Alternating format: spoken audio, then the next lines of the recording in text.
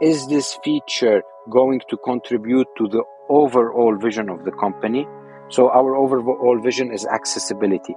How can we create something that makes it easier for us to sell? The first few modules, which is quoting, underwriting, and issuing of the policy, are primary features that you need to sell the policy. Now, when it comes to billing, counting, reporting, you need those, but you can actually do some manual interventions. You can hire someone, they can do that offline. Is it the most efficient way? Of course not. My name is Hadi Radwan, and I'm the co-founder of Asteya.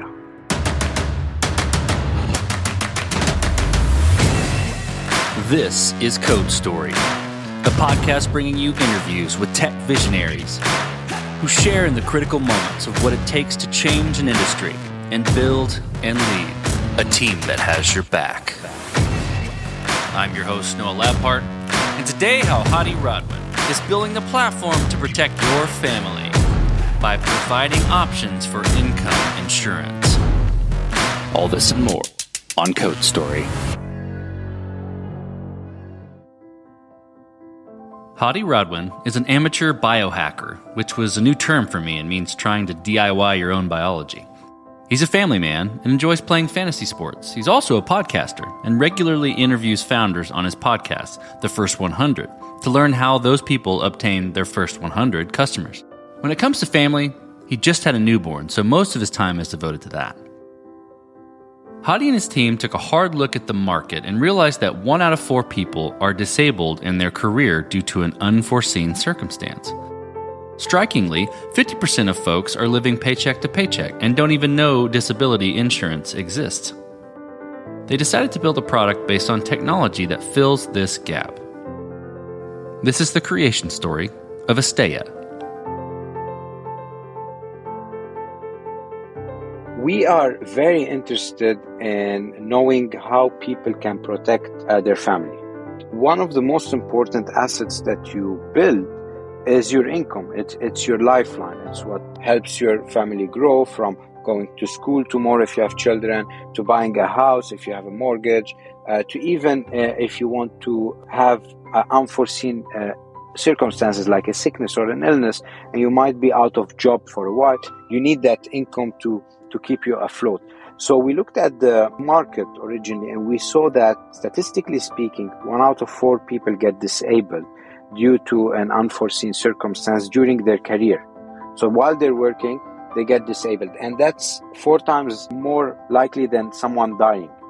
And we found out that most of the people buy life insurance versus what is well known in the US as disability insurance.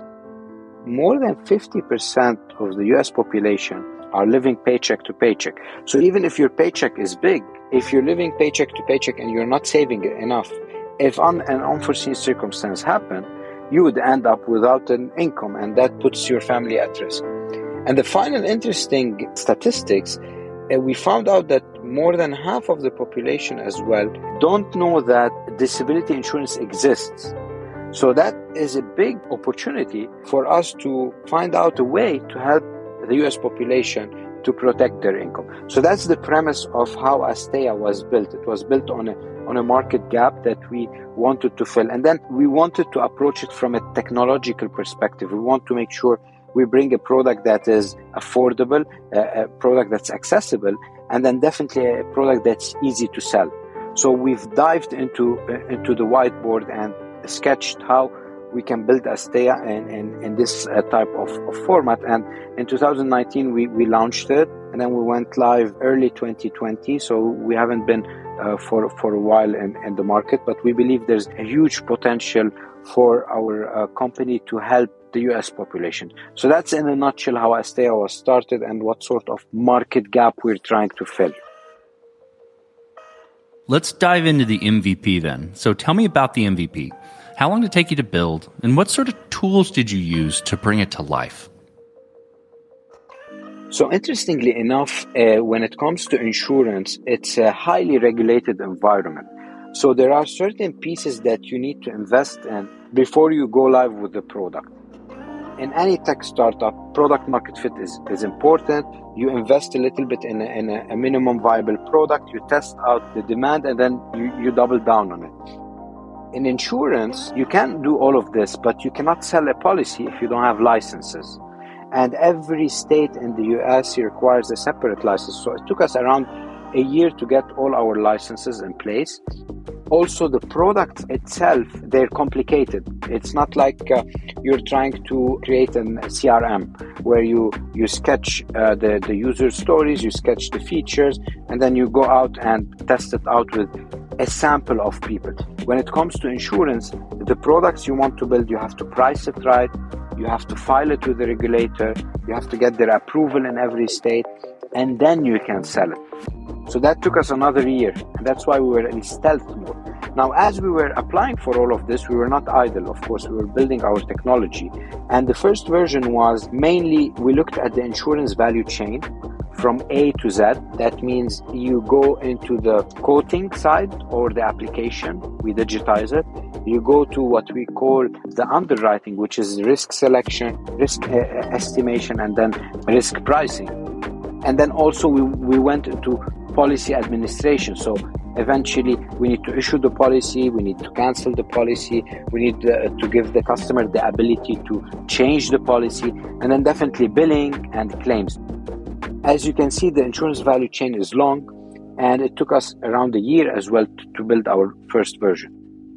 So everything in insurance is a little bit complicated, and that's why the industry as well is hard to crack in. You wouldn't see a lot of insurtechs fighting in the same lines of business. We've seen an influx of investment happening over the past 5 years, and the majority of the investment happened in 2021. And then it died a little bit this year as the market started to either consolidate or the valuation dipped because of market conditions. So we took it what we call slow and deliberate, and then we went out to the public. That's a long answer for an MVP. That's a great answer. That's a great answer. And it highlights some things for my next question. So I'm curious about decisions and trade-offs, having to adhere to the complicated insurance industry. I'm curious, when you built the first product, if there were any sort of acceptance of technical debt or feature cut that you had to work through. And I'm curious how you coped with those decisions in the early days. The way I look at the features is I have this 2x2 matrix. I would say, is this feature going to contribute to the overall vision of the company? So our overall vision is accessibility. How can we create something that makes it easier for us to sell? The first few modules, which is quoting, underwriting, and issuing of the policy, are primary features that you need to sell the policy. Now, when it comes to billing, counting, reporting, you need those, but you can actually do some manual intervention. So you can hire someone, they can do that offline. Is it the most efficient way? Of course not. But as you're starting, you have to make these trade-offs. You have to say, what features will contribute to the end goal that I have? So that's the first thing I would look at. And the second thing I would look at is the size of the team and their capacity and their ability to take a feature and deliver it quickly. So that means we need to take the quoting feature, for example, and to dissect it into small bits and pieces that we can go live with without being a bottleneck for the rest of the platform. So that's what the second thing we look at. And then finally, the complexity of the feature is also very important. If the feature is extremely complex, it's going to spread over a longer time period. We separate teams. So we have two teams. You have a team that runs small features that we can go live with. So that's a 1-week sprint. And then for features that are longer, we do 2 to 4 week sprint because we don't want to waste time in weekly deployments and then weekly testing, because that also would delay deliverables.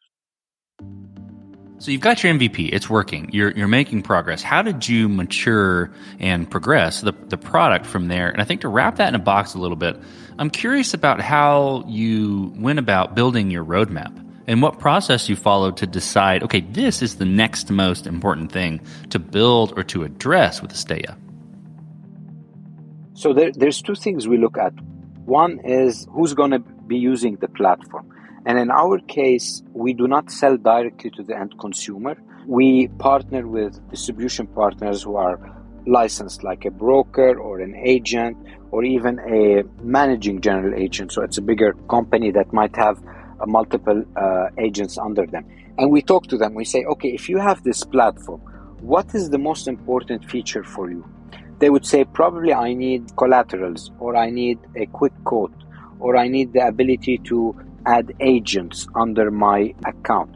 So once we identify which are the critical features that our users would want, we move them up the roadmap. So we have a pipeline, and the pipeline usually extends 3 to 6 months, and then we have layered teams under the pipeline. We have 5 teams today. We had 1 team back then when it was an MVP. And then we say, okay, this is a feature that's critical, that's needed by the customer. We move it upstream. We say, start focusing on that particular one. And then the second stakeholder that's also very important is our underwriters or our product builders. They would advise us products that they're building, to which gap they're trying to fill in the market.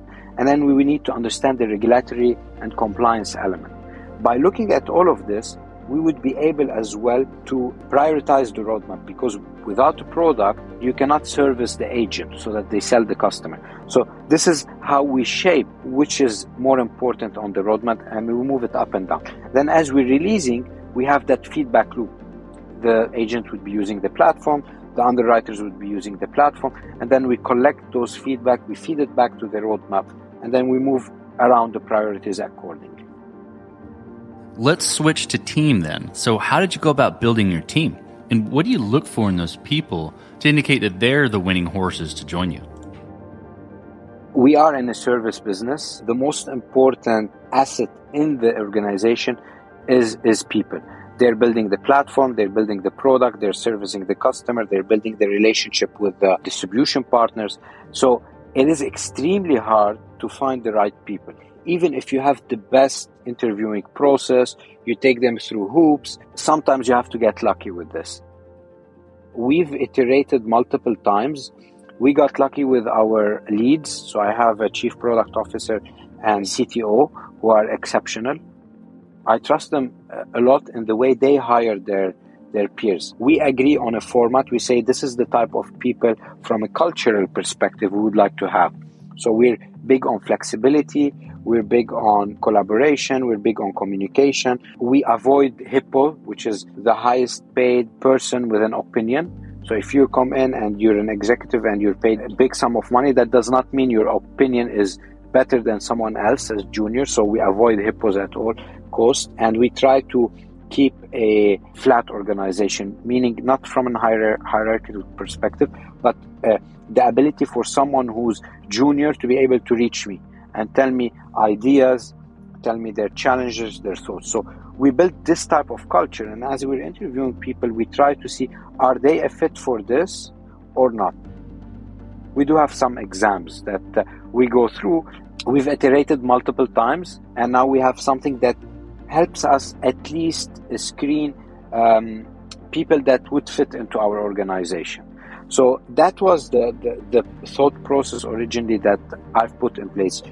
Get a team that is fitting into the culture. They're hardworking, driven. They want to be part of this vision. Now, if they are excellent on the skill part, you have a winner. If they're good on the skill part, that's fine, because they would learn across their career. Okay, let's flip to scalability then. So this will be interesting because it can be technology or it can be people, and I'm curious how you approached it. Was this built to scale efficiently from day one, or are you fighting this as you grow in any capacity? We wanted something very scalable, so the platform is very modular.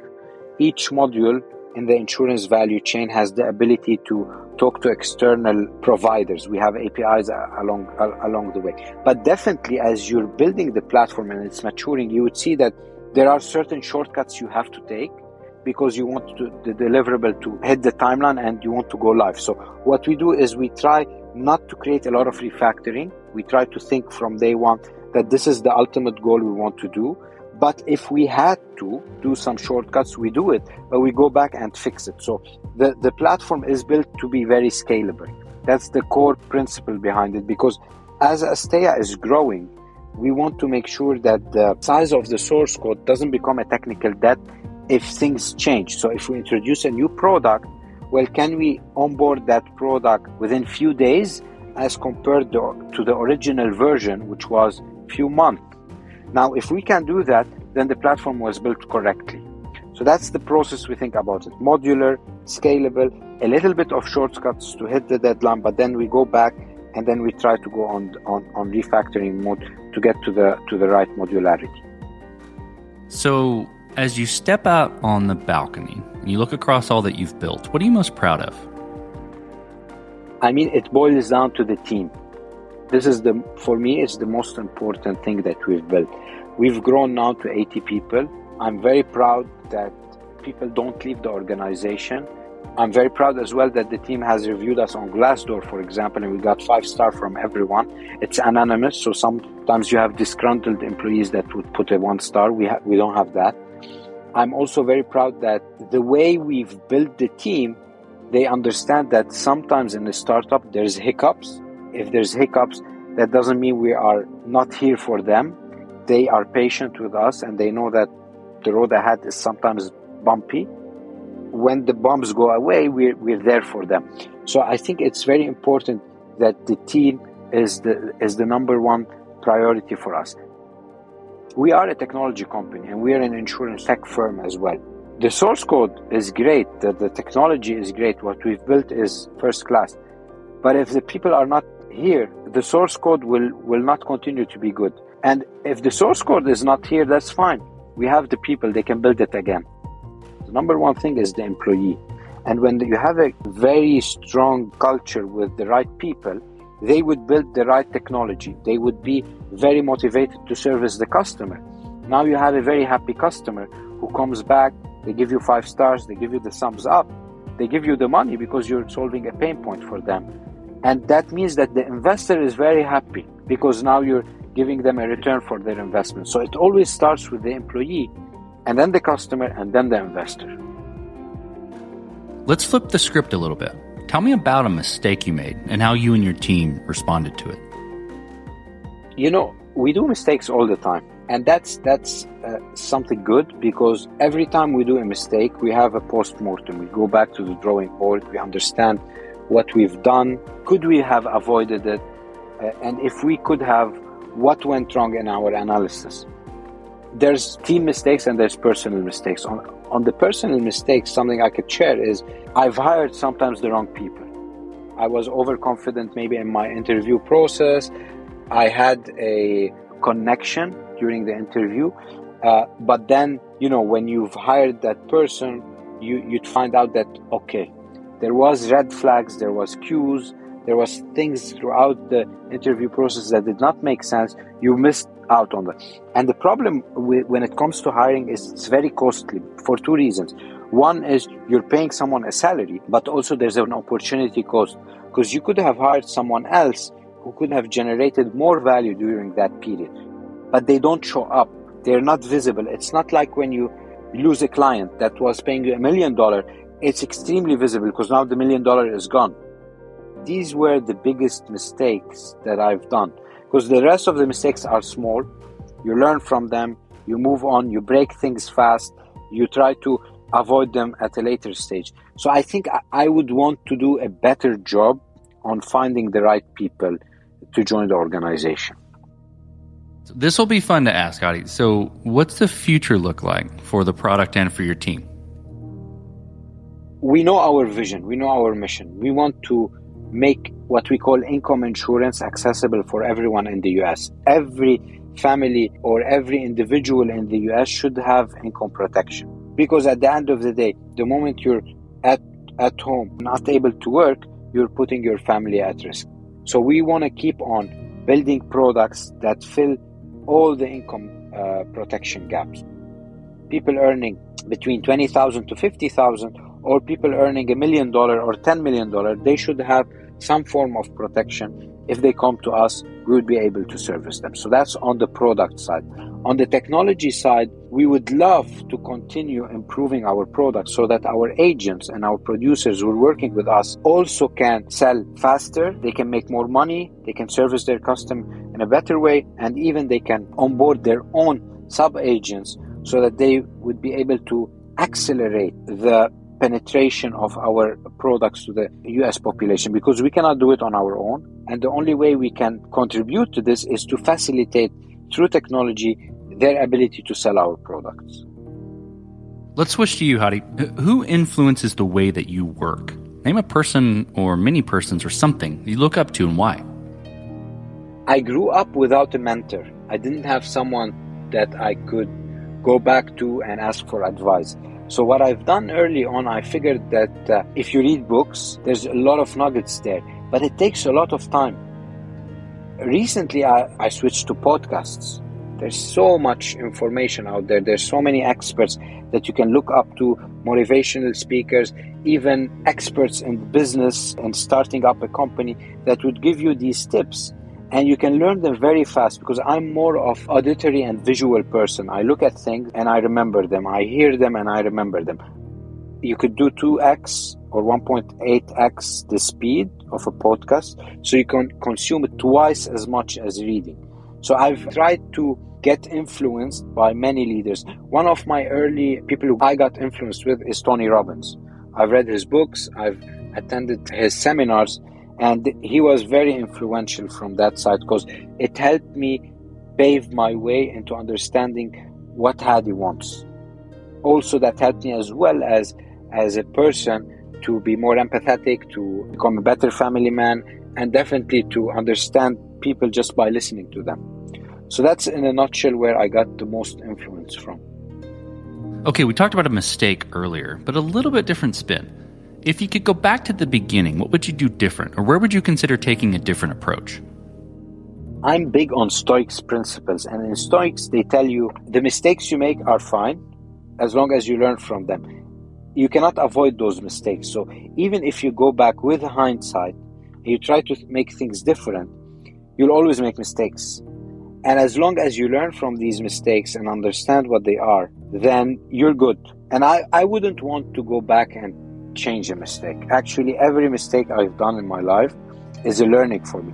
I tell my team it's a privilege to fail, because when you fail, it means you tried. If you never fail, it means you never tried, and that means you're never progressing. And progress is vital in life. The moment you stop progressing, you lose motivation. For me, progress is important, and the only way you progress is to make mistakes. Well, last question, Hadi. So you're getting on a plane, and you're sitting next to a young entrepreneur who's built the next big thing. They're jazzed about it. They can't wait to show it off to the world. Can't wait to show it off to you right there on the plane. What advice do you give that person, having gone down this road a bit? The first thing I would do is I would ask questions. I was, at the beginning of my career, someone who rushes into answering things.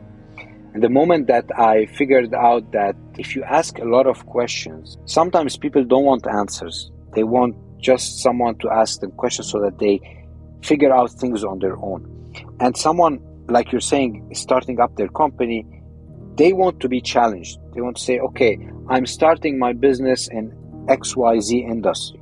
If you start asking them questions, it would unfold for them a lot of things that they have not thought of.